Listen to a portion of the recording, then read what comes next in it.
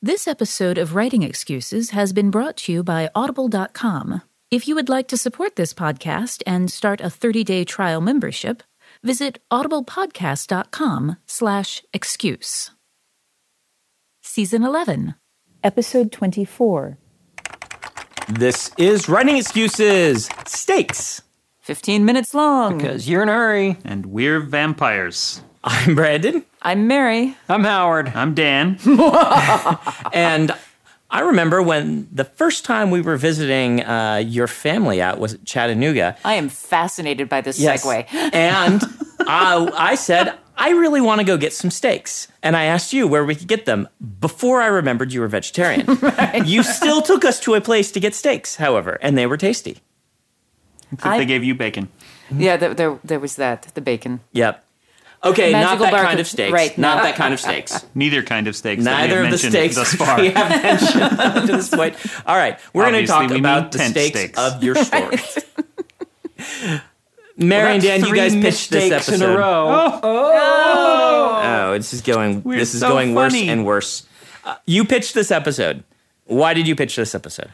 I've been working with some students on doing a novel workshop, and one of the things that people seem to have a lot of trouble with is understanding what stakes are. You get the advice all the time, you have to raise the stakes. And there's a temptation to think that this means that you have to, make it more world-shattering. And I think that is a fundamental understanding of the role that stakes play in fiction. So the thing that I've been trying to come up with is a better way to describe it. Yeah. And for me, what it comes down to is basically the stakes. The thing that is at stake is the thing that keeps your character from being able to walk away from the conflict. So, like, if you're having an argument with someone, like if I, and this is a minor stake, but if I have my character and he's working on making an instrument, and his mom comes in and she wants him to go to a dance. If he has nothing at stake, he can put the instrument down and say, okay, let's talk about this. If she has nothing at stake, she's like, oh, you're busy right now, I'll come back. So what is it that keeps them both in the room when they both have conflicting goals? What is at stake for each of them? And that is the thing when we talk about raising the stakes, making sure that the character always has something that is important enough to keep them in the game. And part and parcel with that, we have to believe that will work. Yes. You have to have already sold me on that. For me, a good example of stakes, when it matters and when it doesn't matter. There are arguments that I can just walk away from. I'm here at a convention and I'm having a conversation with somebody and I realize, this is just not a conversation I want to continue, and I don't have to, and I will walk away. If I am having a disagreement with one of my children, that is not one of the options that is on the table, because taking that option will damage the relationship in a way that creates a really, really interesting story that I'm just not interested in being a part of.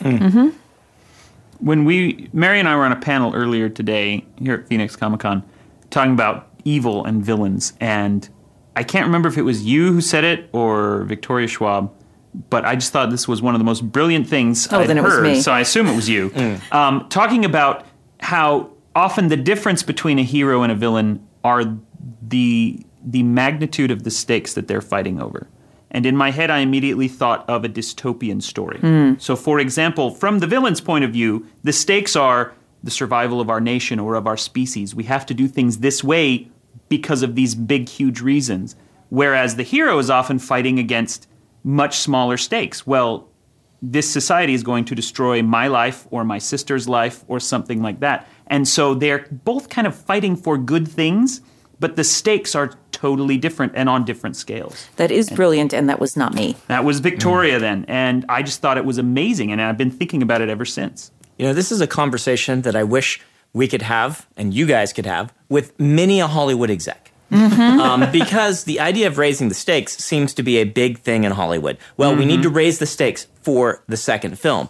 And what they do to raise the stakes is they make it less personal to the main character, Yes. but add more villains or more explosions. That was one of the things one of the many things that I really loved about Captain America: Civil War. Okay, no spoilers. I haven't seen it yet. Okay. Nor have I. I won't give any spoilers, but I will say that after movie where the finale is a big giant fight over a city, this one does not do that. And it was really refreshing and very cool. That is excellent. Yeah. And that's, you can see the Marvel movies are doing a pretty good job of this. They have their foibles.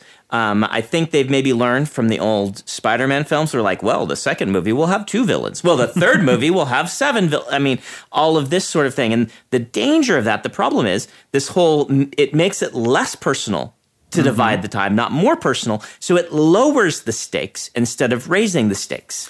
Yeah, When I told the story in Schlock Mercenary Resident Mad Scientist, the 6th book,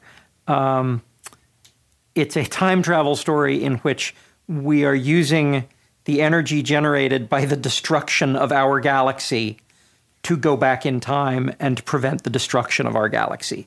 And, it's ultimate huge stakes, and it does not become personal for anybody.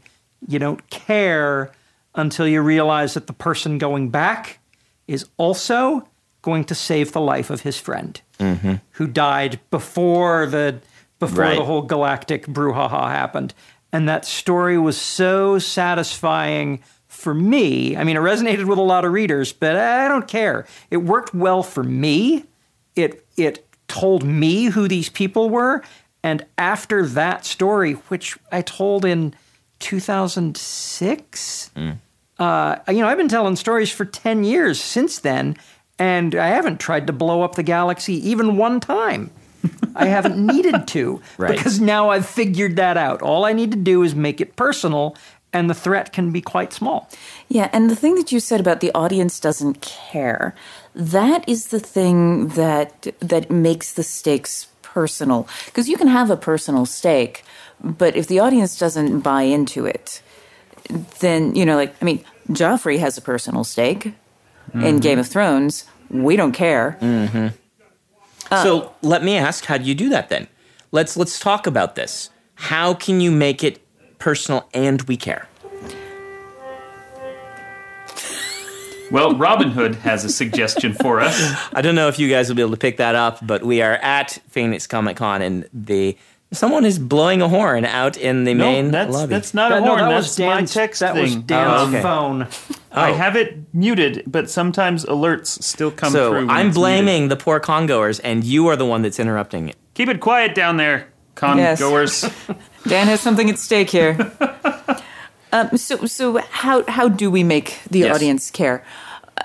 I know that I talk about Jane Austen a lot, but Persuasion is, I think, a really good example of making us understand, because there is really literally nothing at stake in that book except, will she be happy? That's the thing that's at stake. That's it. But we care about it deeply because she gets into the character's head. And I think this is one of the things, one of the tools that we have as authors that is very effective, is that we can get into the character's head and we can understand why it matters to them. Okay. And that motivation why, is yes. what you're getting at. We Yeah. need to understand the motivation. Go back to the Joffrey problem. Do we also need to empathize and want it to happen? I think so, but the weird thing, and we were talking about this again on the villains panel, is that you can empathize with someone who is really actually a villain. That's right. Magneto's the great example. You empathize. You don't want him to enslave all of humanity. I would actually, yes, Magneto. But I mean, actually, like, again, Lies of Locke Lamora, they're the bad guys. Right. You know? Any heist film, you've got your thieves. Those are villains, but they're acting as the protagonists. Right. But we care about it. Lawbreakers. Yes. Some of them are villains. Yes. Sometimes they take great pains to say, no, they're robbing somebody worse. Yeah. I think it's worthwhile to do a callback and go ahead and link this in the liner notes. When we were messing with the character sliders, those sliders, the idea of how likable is a character, how competent is a character, what was the third one? I don't even remember. Proactive. Proactive is the character. When we are trying to raise stakes, when we are trying to build engagement with the audience for whatever is at stake, those sliders, how do we feel about this person? When I told the story in Resident Mad Scientist, Captain Tagon dies saving the lives of the other people who are with him, and it's kind of a heroic and wonderful moment. And yes, he's a violent mercenary sort of person, but he's good, and we like him, and now he's gone. Everybody in your crew identifies as either Big Mac Burger, McNuggets, or McCrispy Sandwich. But you're the Filet-O-Fish Sandwich all day. That crispy fish, that savory tartar sauce, that melty cheese, that pillowy bun. Yeah, you get it. Every time. And if you love the Filet-O-Fish, right now you can catch two of the classics you love for just $6. Limited time only. Price and participation may vary. Cannot be combined with any other offer. Single item at regular price. Ba-da-ba-ba-ba. Let's go ahead and stop for our book of the week.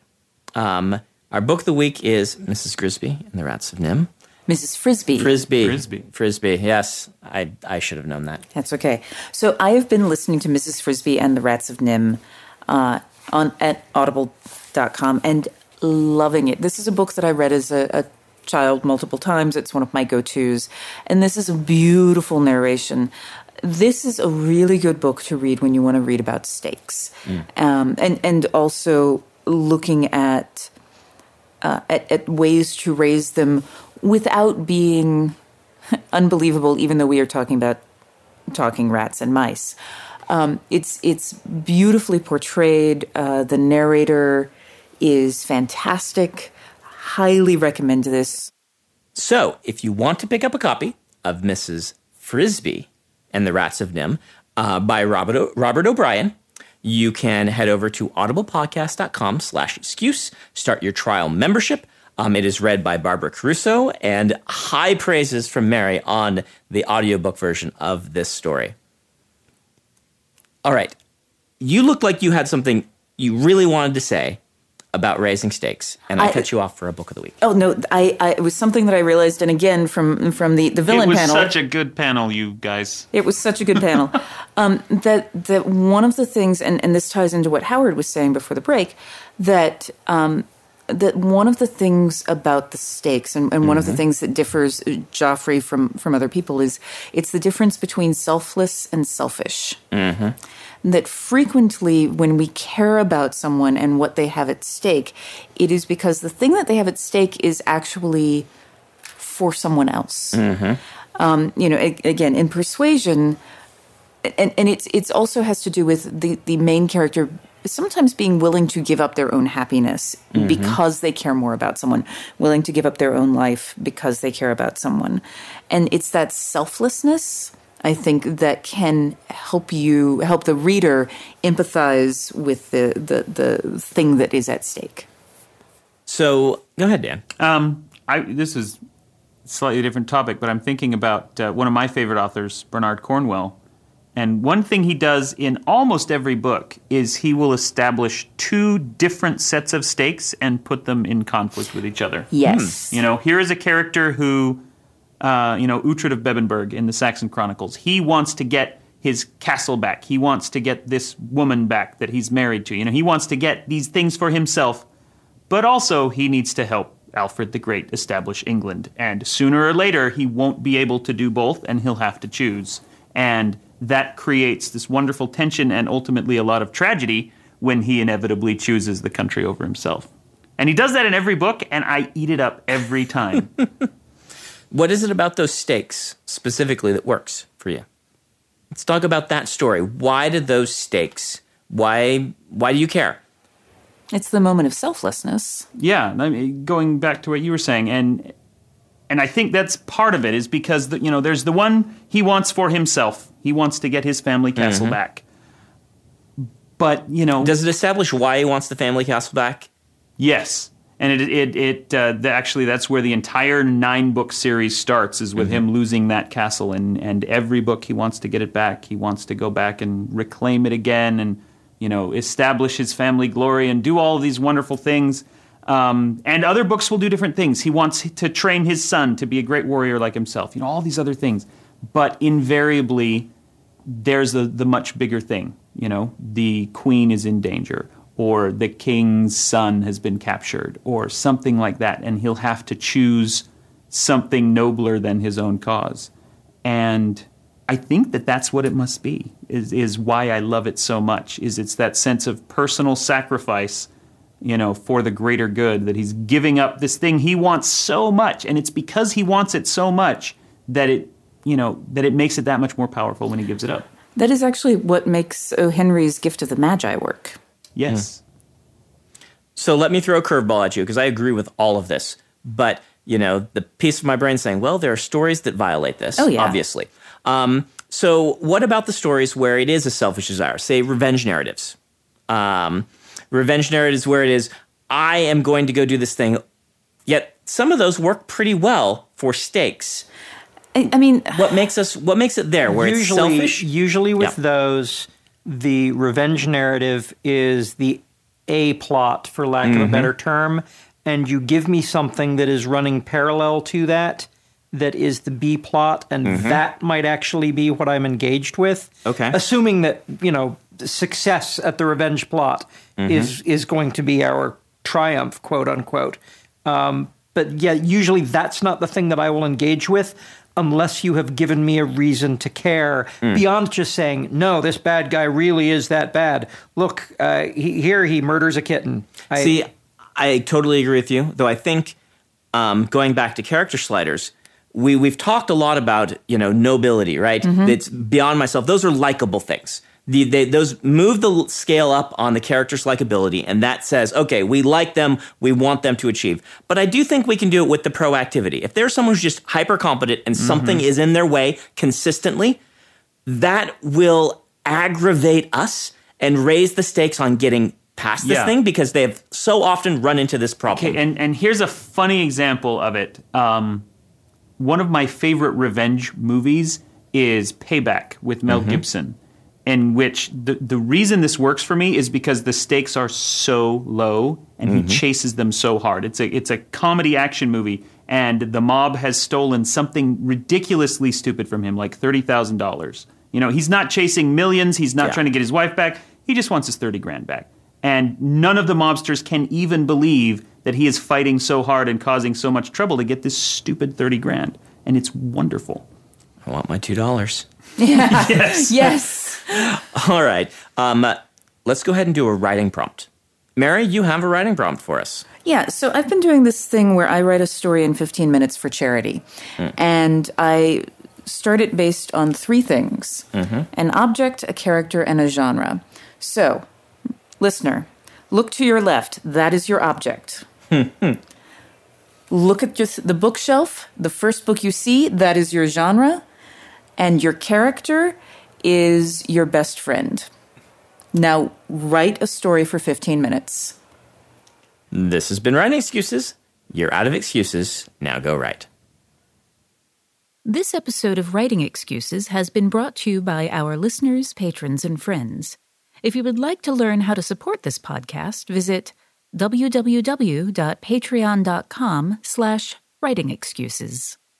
Writing Excuses is a Dragonsteel production, jointly hosted by Brandon Sanderson, Dan Wells, Mary Robinette Kowal, and Howard Taylor.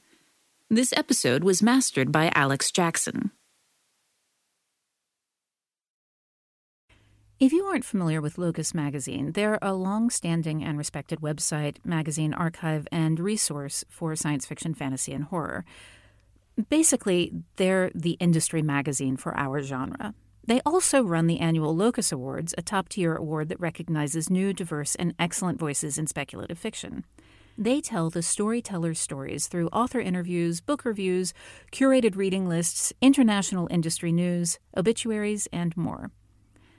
Locus has meant a lot to me, both personally and professionally. In my career, I've been interviewed by them. And I've also turned to them as a source of understanding who is involved in the industry. Locus is holding their annual fundraising drive to keep their doors open, lights on, and future bright. I'll be contributing to their crowdfunding campaign by donating a cut scene, some original art, and a couple of other things like, do you want to do a one-on-one chat with me? So join me in supporting Locus.